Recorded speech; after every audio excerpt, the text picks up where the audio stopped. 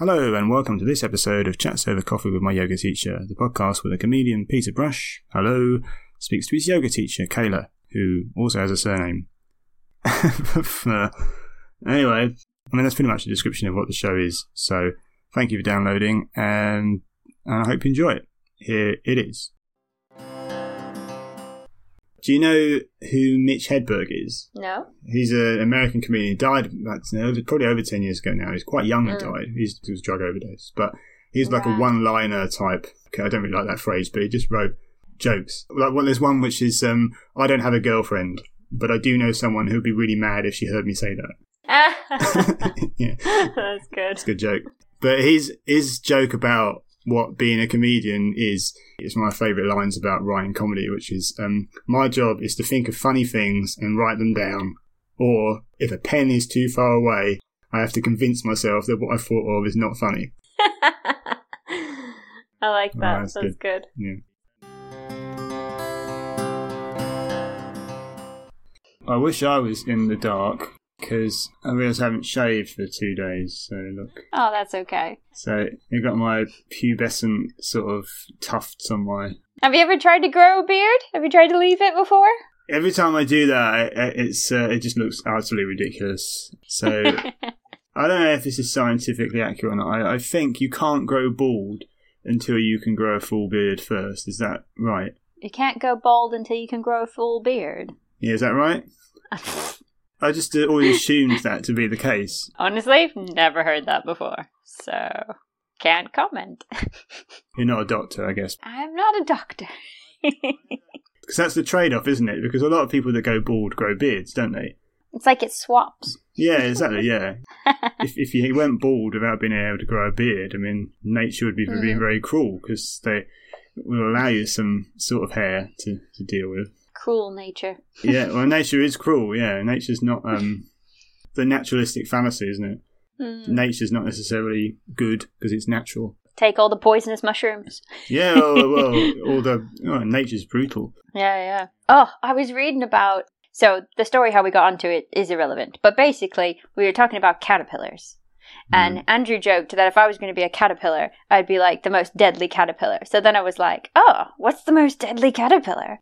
So then I was looking it up online, and obviously you have your top 5 in America, but I think for the most part, the most deadly one seems to be in the Amazon rainforest, which is not a surprise. It's either going to be the Amazon or it's going to be Australia, right? Yeah, so it is the Amazon.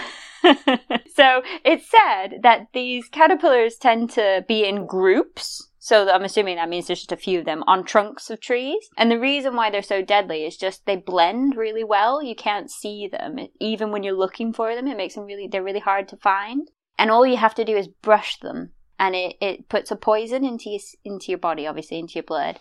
And you can go into like a cardio arrest and stuff. So it like affects your heart rate and stuff. And then it said, like, if you touch one, it's likely you'll survive, but obviously it's a really bad experience. But if you touch more than one, it's likely you'll die. But because they live in groups, it said it is almost always the case that you touch more than one. So, like, if you're going to brush one, you're going to brush 3. It's like, oh my god, it's fucking caterpillars. So you can be walking through the Amazon, and then one day you die. It's like, oh my heck. Yeah, I'm glad they're burning it.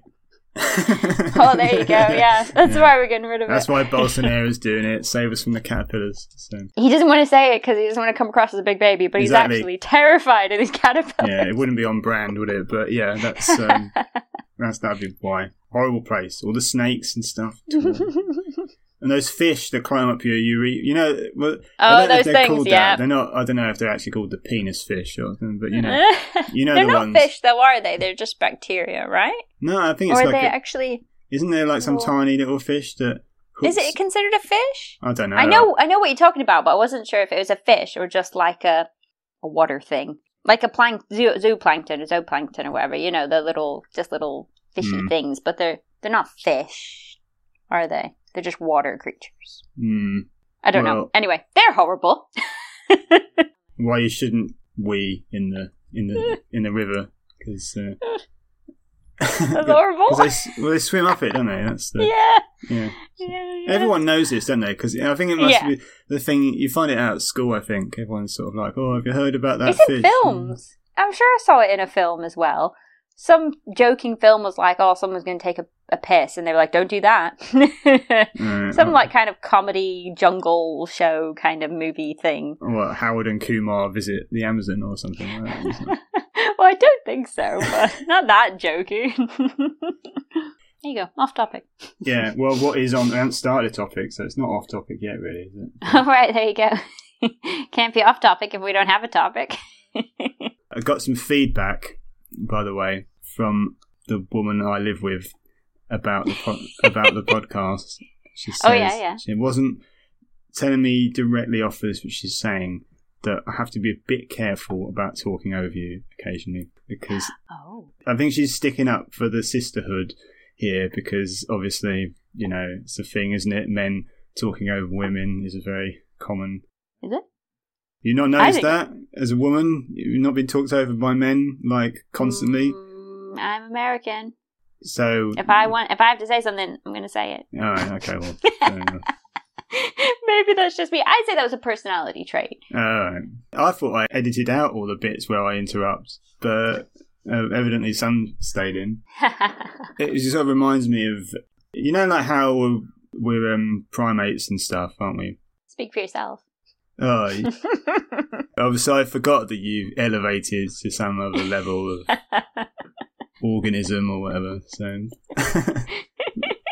well, mere primates such as myself, I notice that because we have structural hierarchies, don't we, in social groups as primates? So, like the whole alpha thing, and like when I notice that happening most will be if I'm in a green room full of other acts, and the dynamic will shift completely once a different act walks into the green room, because if they're like an established alpha male type act, then everyone sort of becomes slightly more deferential, or at least quiet in front of them occasionally. And so I do notice that sort of thing happening in my line of work. So I worry from the perspective of not coming out of my head whether people are experiencing the same sort of dynamics when I am in or leave a room.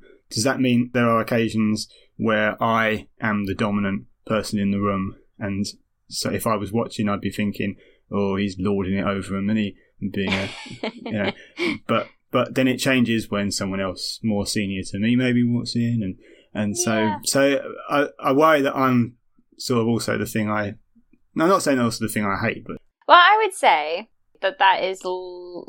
I mean, obviously in that specific scenario, then that would be highly influenced by, like, the person, like how good their career is and who they are and stuff like that. But it could also be related to just personality type. As well. So, like, even if it's just normal people grouping up into normal rooms, you will always have, like, you know, someone who's quite extroverted, maybe someone who has a bit of a leadership skill, or maybe someone who... you know, kind of takes on that role quite easily. Because, you know, like, you see things where, like, when shit hits the fan, when there's a problem, when there's an issue, it might not be the person you think is going to jump up who actually jumps up and takes the lead, you know. It could be someone who's normally quite quiet, but in a bad situation, they can handle themselves. So, like, depending on what's going on and personality types, I think we naturally... either allow someone to, you know, like if you were in an emergency situation, someone stood up and said, I'm a first aider, you know, I can help. And then someone else stood up and said, I'm a doctor. Well, they wouldn't even try. They'd just step back and just let you do it. Well, it depends how egotistic they really are. I mean, I know, right? Well, assuming we're going on skill base and not ego. People don't always trust doctors, do they? I mean, like... But I just mean, like, you know, there's that kind of like natural stepping process where you think like, oh, you know, this person either has the knowledge or can handle themselves, or they're just confident. And it depends on what the scenario is and how serious it is, and, you know, maybe how tired you are. Even if you're quite a confident person, if you're blooming tired, you're just going to be like, I don't know, bother. Yeah. I'm surprised you understand all that, not being a primate yourself. Like, but that sort of feeds into like why people choose to follow one individual rather than the reading of it would be, I suppose, that, you know, in tribes and stuff, if we've evolved from primates where you watch monkeys and there's like a dominant alpha monkey. As I was reading stuff about it, they don't always like enforce by, there's not always the strongest monkey necessarily that's on top. They like play these little political games. I don't know quite how that works. With bananas. Opening them the wrong way around and stuff. Yep. Mm-hmm. So if we've evolved from that, which, Yeah. So naturally we seem to want someone to lead, I think. Yeah. So we're happy to delegate that to someone that's more powerful or charismatic person in the group. And so... Are you wondering about, like, why do we follow one person instead of, like, 3? You know what I mean? Like 3 people in agreement? Or are you kind of going down just the fact, why do we follow anyone and not just do our own thing? Well, that's interesting when you say you follow one person rather than 3. Yeah, you do. We're probably more inclined to follow one person than a Politburo. Yeah. That's why communism failed.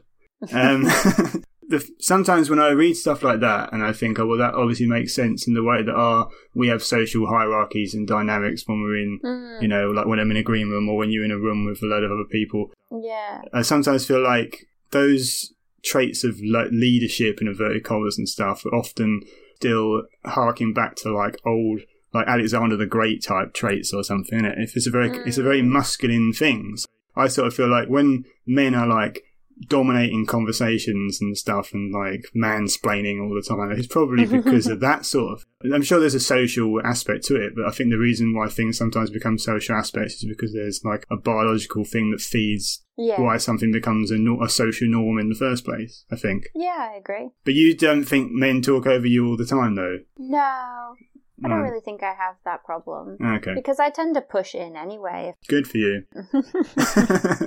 I don't know, I just think like, I don't really tend to identify that pattern. So like, I would say that either people talk over me or people don't talk over me. I wouldn't say it was always men. I feel like maybe people are looking for patterns. It's not men that talk over women. It's annoying people that talk over people who are a little bit more quiet. Oh yeah, I know lots of dominating women. You know women. what I mean? Exactly. Like it has nothing to do with it.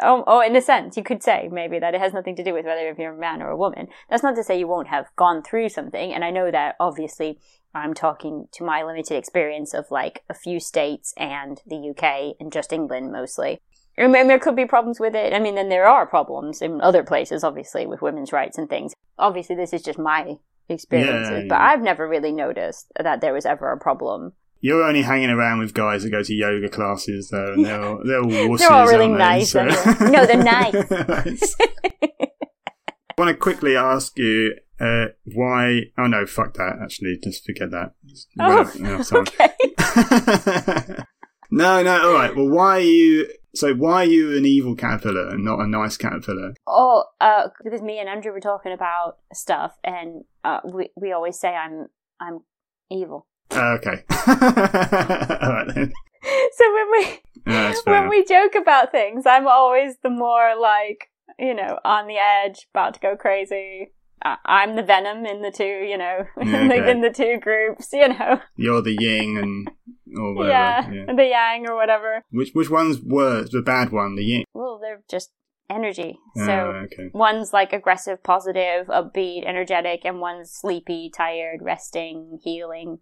So it's just, that's why they have to be in balance. All right, so it's not Dr. Jekyll and Mr. Hyde then? No, not like that. But I like that idea. Yin Yang, Dr. Jekyll, Mr. Hyde, Yeah, that's what the problem is Dr. Jekyll just had his chakras all messed up, didn't he? Yeah, it was. That was it. He just needed a bit, yeah. I don't know, I wouldn't actually be a bad person. No, I don't think you're bad. Or I would be, I suppose. Is that not how it works? What? I wouldn't be a bad person, or I would be one now. So I'm obviously not a real bad person. I just joke about it, if that makes sense. Well, people are complicated anyway, so it's not... Exactly. Who's good, who's bad? I mean by bad, I mean obviously like straight up bad, like murdering and rampaging or something like that. Oh, rampaging. Yeah. Can't go down Morrison's for all those rampages down the aisles, God. Right, so I had some homework. Yes. How did your homework go? Well, if we would like to remind people what my homework was, it was that I was supposed to answer what yoga meant to me, but you sort of phrase it as if it's almost like it gave me license to define what that meant, and then to say what that meant to me. So I thought about it, and I decided I didn't really like the question. So, I mean, I did think about it, so I've thought some stuff and I'll say some stuff, but I just, do you, I mean, I'm not asking you to answer, but do you have an answer for that question? Like, if someone asked you that, you would be able to talk at length? Yeah. But to you, is it to you, what would you say it was like a way of life type thing, or? Well, I want to hear your answer first, just in case you copy me. I'm not going to copy. I'm definitely not copying you. Because I was thinking, like I wouldn't introduce myself to someone as a yogi. Do you know what I mean?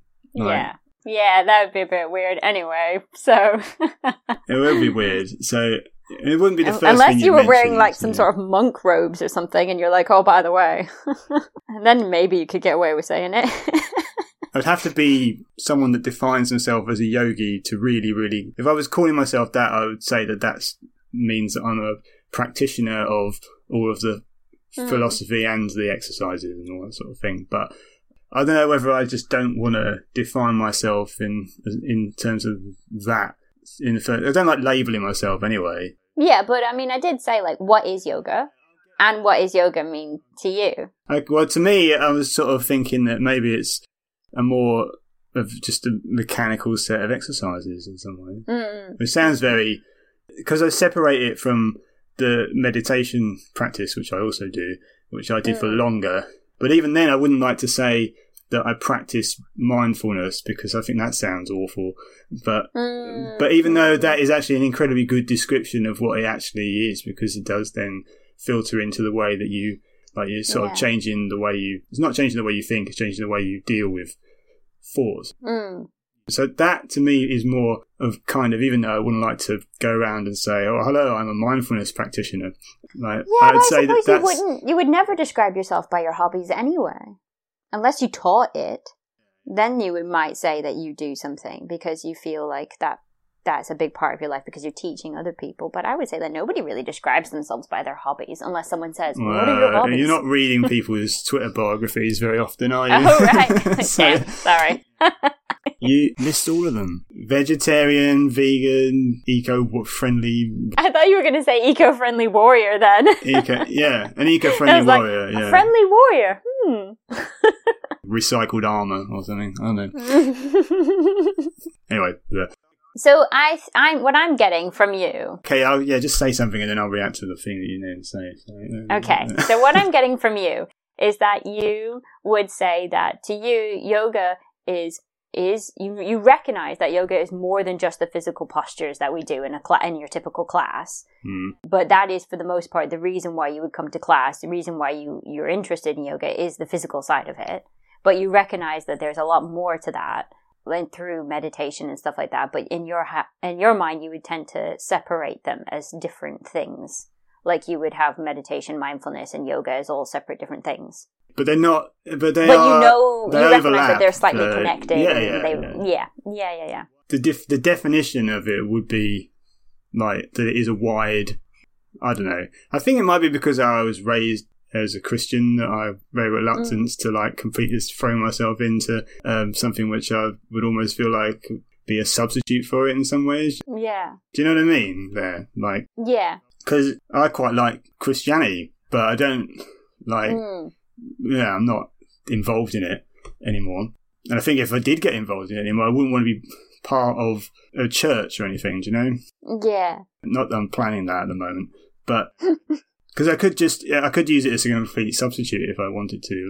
Like, oh well, this fulfills all my spiritual needs, and it's got moral rules and stuff like that, and things to live by, and structures, and meditation's almost like prayer. If you do it every day, it's kind of like it probably fulfills the same sort of needs that I'm sure that you get the same sorts of things out of it, really. But there's a reluctance in me I like doing it, but at a distance in some ways. So I don't know if that's a very good answer to the question or not, really. But no, I think that is a really good answer. I think that's fine. I mean, I'm surprised. Did you look it up at all? Did you? No. Did you just go in your head? No, because if I'd have looked it up, I would have nicked someone else's better phrased arguments, wouldn't I? Yeah. I was just asking because obviously, like, yoga does have a definition. Like, it isn't just a made up word that they use to define this abstract concept. Yoga is the word for union. So it is trying to bring into balance all of your aspects. You could say, like, your mind, your body, and then you could, maybe you would hear it described as like your senses and your body and your mind, or your breath and your body and your mind, which is why you get the phrase like mind, body, spirit a lot with yoga, because it's kind of like your mind as in like your mental mind, your very busy mind, your body, obviously, physical body, and then your spirit being maybe who you are. So just your identity or your personality or, whatever gives you consciousness. But in general, I think like, yoga is about that union. So then from that, there are loads of paths. And there are basically like 3 variations or 3 traditions of yoga. So three of them stem from Hindu, Buddhism, and is it Jainism, is it? Yeah, Jainism. Maybe it's not said like that, but that's how it's I always forget how you pronounce that, so I do apologize if that's probably actually said wrong. it wrong. Exactly. So we apologize. But it's those 3, they stem from those 3 kind of religions, which are obviously very, very old, much older than Christianity here. But the yoga aspect isn't a religion, and it's never been a religion. So it's always been, they call it the spiritual aspect of those religions. So obviously, if it's not clear, a religion is where you worship something. So you have a deity, and you pray to that deity, and you worship that deity, and that makes up a part of the practice. But yoga isn't about that. Yoga is about your mind training with the idea of kind of reaching perhaps a state of enlightenment or like deep-rooted peace. I always imagine, some of the disciples after Jesus died, and they were in prison for like their whole lives, but then they wrote these lovely books, and they're always so happy. I feel like they maybe have reached some sort of state in their mind where they could find that deep-rooted peace and happiness, even though they were just in a prison, which must have been horrendous, obviously. So I feel like it's not really anything to do with a specific religion per se. But like I said, it's not to say that it doesn't feel like it, because it's rooted in those old, maybe religions is a that kind of thing. But the idea is that you're just trying to find a union between it all. So there are, I would say, I think there are 6 major branches after those 3. So those 3 are kind of like your real roots, where it's come from. And then from that, yoga's branched off. And there's Raja Yoga, Jnana Yoga, Bhakti Yoga, Karma Yoga, Tantra Yoga, and Hatha Yoga. And they all mean different things. And they're all like basically ways of trying to reach the goal of maybe enlightenment, if you want to say that. But, it just a happier life or a balanced life or whatever kind of phrases you like to use. And they're all different. So I know Bhakti Yoga is about like love and devotion and meditation. Raja Yoga is all meditation. There's nothing physical in it at all. Karma Yoga is all physical. So this Karma Yoga stems from Buddhism. So it's all about acts of kindness. So you could probably recognize the word karma from that. Karma, acts of kindness. So you're trying to build good karma, that kind of thing. So even though it's like different paths to the same goal. And I feel like what you're saying about religion is a very similar thing. Like you could jump headfirst into the more spiritualist side of yoga, but you're maybe hesitant because of like a Christianity background. But it doesn't matter, because in the end, even Christianity, Buddhism, all these religions, they're supposed to have the same end goal. There's just paths to the same point. Just to clarify, I do like Christianity, but I'm just like, some of the archaic ideas are not so keen on, but in general, it's right. I remember Leonard Cohen once saying he never found a religion he didn't like, and I sort of feel I quite like a lot of them, but it doesn't mean you believe in them. But like a lot of, I don't know, not many religions tell you to be a bad person, do they? Exactly. So I feel like for me, yoga just, we've talked about the 8 limbs. The 8 limbs is so far down all of those branches that you've passed, after your Raja and your Tantra and your Hatha and all of that, then you get to the 8 limbs, and your 8 limbs stem from your Hatha Yoga. So it's like a branch on a branch on a branch until you find something that you feel works for you. But, when you get to this old level of yoga, it's so old that the texts are like reading the Old Testament. It's very, very old and very heavy. I'm not saying you can't make some really good, insights from it, like anybody who studies old texts would, But that's why there's so much now, is because people have studied and then tried to pass on, insights in a more modern way. Even though Patanjali is obviously a few thousand years old or whatever, it's still more relevant or more recent than some of the oldest stuff, which we might not even have text for properly anymore. But I suppose, like you say, in the end, there's the very physical aspect of yoga, and then there's the very spiritual. And I think a lot of people separate those out and tend to gear towards one side of that. I suppose most people, though, discovering it in a Western context, probably can't help but view it in that way, can you? Mm-hmm. It's definitely going to be a substitute or an accompaniment to the Judeo-Christian upbringing that you have, isn't it? Because we weren't born in monasteries, most of us in this country, so, the way I sort of feel about it is obviously not going to be special. I'm not special. I know I'm not special. Well, I mean, I'm not saying you're not special, but... I wasn't asking you to debate that I was. I wasn't... Everybody's special. It's just... You don't have a very special definition of special, if you think that. So, unique is different to special. Oh, okay. And unique's not necessarily a amazing thing, is it? Oh, yeah, okay, fair enough. You can be uniquely average, can't you? So. Uniquely average. Oh dear.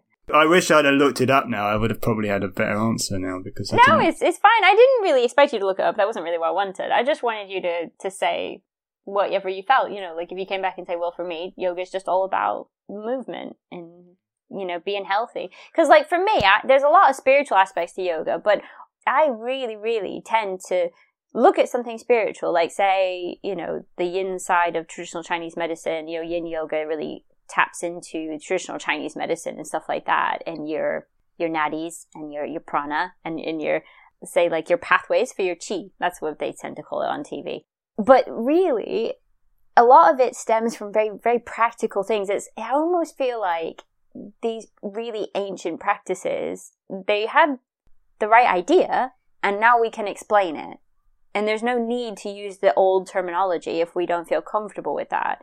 You don't have to say like... That's quite scientific, actually, that. Well, that's what I mean. It is very scientific. You don't have to say that your chest or your heart is now the center of your love or something like that. You don't have to be so abstract anymore. You can be very practical. You can talk about how our breath is connected to our nervous system and how our vagus nerve rests down in our chest. So you can literally tap into that nerve and tap into your nervous system by messing around with your physical body. We know that our emotions affect our hormones. That's a very physical thing.